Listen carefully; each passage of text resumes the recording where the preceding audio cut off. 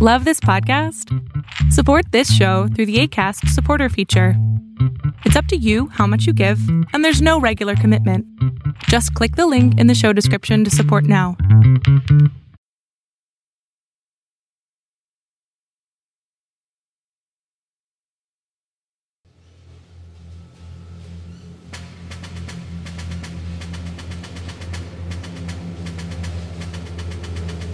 On October 7, 2001, a U.S. Air Force MQ-1 Predator drone flying over Afghanistan fired a missile at a building CIA analysts suspected of housing Taliban leader Mullah Omar. The Predator missed and instead struck a vehicle, killing several of the Mullah's bodyguards. The botched Predator strike was not, contrary to popular opinion, the first time U.S. military and intelligence agencies had sent aerial robots into battle. As early as the Second World War, the military had tinkered with remote-controlled bombers. Drones also played an important, and today largely unheralded, role in the bloody two-decade U.S. air war over Vietnam and surrounding countries in the 1960s and 70s.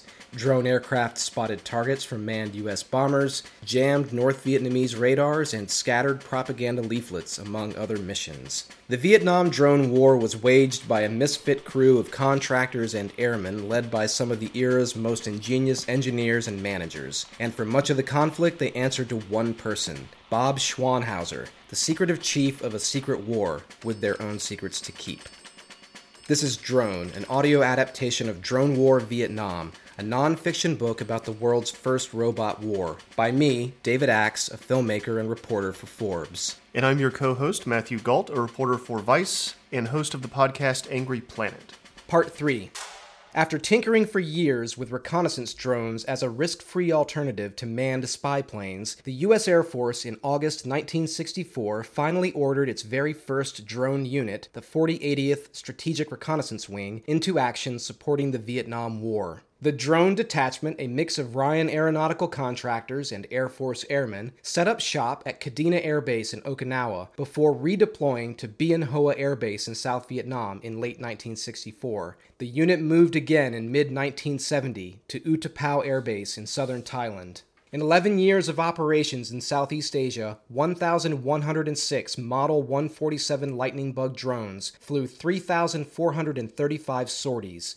Almost all of the Model 147s flew until they were shot down or crashed. A few dozen survived to return to the United States. Over the course of the war, the Model 147 evolved from a 27-foot-long vehicle with a 13-foot span wing and a 1,700-pound thrust engine to a 30-foot-long vehicle with a 32-foot wing and an engine producing 2,800 pounds of thrust. There were different models for different purposes. Some had small wings and cameras for low-level reconnaissance. Others swapped in a bigger wing for missions at high altitude.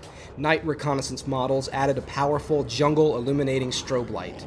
Special models hauled sensitive electronic receivers for capturing data on North Vietnamese air defense systems. A few were straight-up decoys that the Air Force flew straight into communist defenses in order to force them to reveal their locations. Still others carried pods stuffed full of propaganda leaflets and rained the leaflets on the North Vietnamese. The Lightning Bugs flew most of their missions from South Vietnam to North Vietnam. There was a special version for flights over North Korea, and another version that was compatible with the U.S. Navy's aircraft carriers. As the war was ending, Ryan Aeronautical added weapons to create the world's first jet-powered killer drones. These Model 234 Lightning Bugs were ready too late to take part in the fighting over Vietnam, but they did prove the concept of an armed drone. 30 years later, the Air Force ran with the idea. Today's Predator-style killer drones are the result. The Model 147s could fly where no human pilot dared.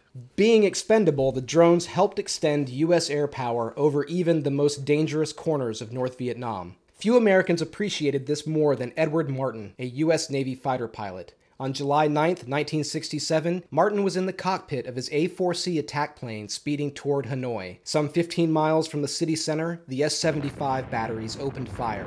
A V-750 missile exploded just 250 feet in front of the compact single-engine fighter. Martin flew directly into the blast. That was the start of my 5.5 years as an unwilling guest of the North Vietnamese, Martin said later. A week later, he was in his cell at Hoa Lo Prison in Hanoi. In his own words, a crumbling heap of humanity, tied up in ropes and lying near unconsciousness on the floor. An air raid siren wailed. Anti-aircraft gunners opened up. Prison guards and interrogators raced for cover. After 20 minutes, calm returned. The prison staff resumed their work. Martin's own guards were more than a little angry when they returned. That's when Martin heard the distinctive whine of a Model 147 recon drone. He knew the sound because he'd shot at Q-2s, the basis for the Model 147, in training in 1959. During a mission over the Gulf of Tonkin prior to his shootdown and capture, he'd seen, although obviously not heard, lightning bugs going about their business. The North Vietnamese gunners opened fire again. Martin's interrogator later claimed, without proof, that the gunners had shot down the drone. Martin wasn't convinced. Over the following years, Martin had many encounters with the lightning bugs as they flew ahead of manned bombers in order to spot targets, or followed behind the bombers to assess the effectiveness of a raid. One thing that impressed me the most about the pilotless recce aircraft was the relative degree of impunity with which they intruded upon North Vietnamese airspace, Martin recalled. When a strike force of bombers and attack planes came in, there was always an alert, but when a single 147 Firebee came in fast and low, they wouldn't draw an alert.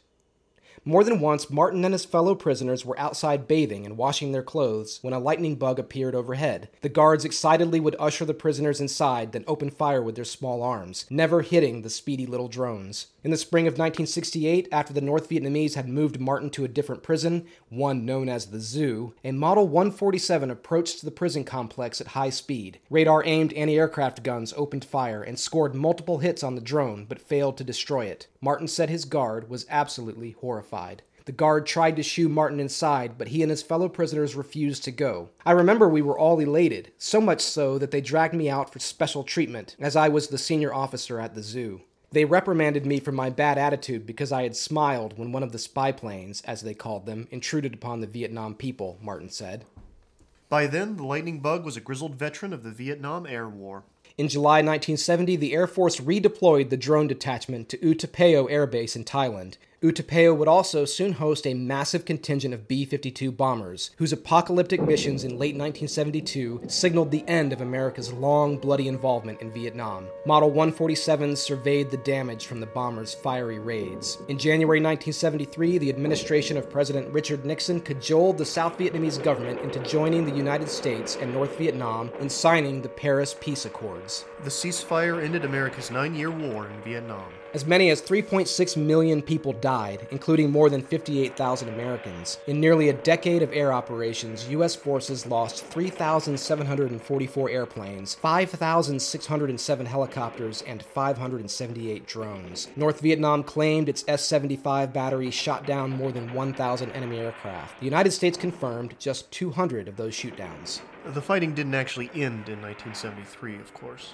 Following months of steady advances against South Vietnamese forces, in late April 1975, the North Vietnamese army launched its final assault on Saigon. Tens of thousands of Americans and Vietnamese working with and for the South Vietnamese government fled in boats and helicopters. On the morning of April 30th, 1975, a North Vietnamese tank crashed through the gate of Saigon's Independence Palace, the seat of President Duong Van Minh's crumbling government. Min and his advisors sat and waited for communist troops to accept their surrender. The war was over. Lightning bugs continued to launch from U Tapao in Thailand and Osan in South Korea for a few weeks, but an era of intervention was ending. Americans were coming home. The last drone mission from U Tapao took place on April 30th, 1975. The last flight out of Osan was on June 3rd, 1975. A few dozen Model 147s survived. The Air Force shipped the war-weary drones home and stored them at bases across the United States, in particular at Warner Robins Air Force Base in Georgia and Hill Air Force Base in Utah. Aiming to shift drone operations to Europe, Tactical Air Command briefly tinkered with an improved version of the armed lightning bug, but the command cooled to the idea following several studies and experiments. One 1973 study estimated that during wartime, NATO would need 18 drone flights per day to meet reconnaissance and defense suppression requirements. That in turn would require 8 DC-130 motherships and 25 recovery helicopters. Maintaining a single wing to undertake these flights would cost $35 million annually, the study found. By comparison, a wing of F-4 fighter bombers cost just $25 million, and daily could generate hundreds of sorties. Tactical Air Command also worried that Soviet fighters would gobble up lightning bugs at a rate that North Vietnam's meager air force never could achieve. It would be nearly 2 decades before the low-intensity wars in the Balkans, and later Iraq and Afghanistan, helped to create the conditions for a drone resurgence. 2 decades of hard work selling, developing, and deploying drones had a profound and tragic impact on one of the central figures in the Lightning Bug story. Ryan Aeronautical drone manager Bob Schwanhauser's high stress levels may have contributed to his heavy drinking and drug use. He suffered a heart attack in 1968 and, 9 years later, nearly died of an overdose of alcohol and lithium. Schwanhauser married and divorced 3 times. Yet even that tragedy had a happy ending. In 2003, at the age of 72, Schwanhauser traveled to Thailand for gender reassignment surgery. She returned home to Michigan as Bobby Swan and launched a second career as an advocate for trans Americans. She died 15 years later. When a newspaper reporter asked Swan why she hadn't changed sex earlier, she was blunt. "Priorities," she said. "My priorities were airplanes and getting established in the airplane business. Obviously, that was a man's business." Drone comes to you from Defiant Productions in Columbia, South Carolina. Follow David Axe on Twitter at DAxe. Matthew Gault is on Twitter at MJGault. Drone War Vietnam from Pen and Sword Books is available wherever you buy books.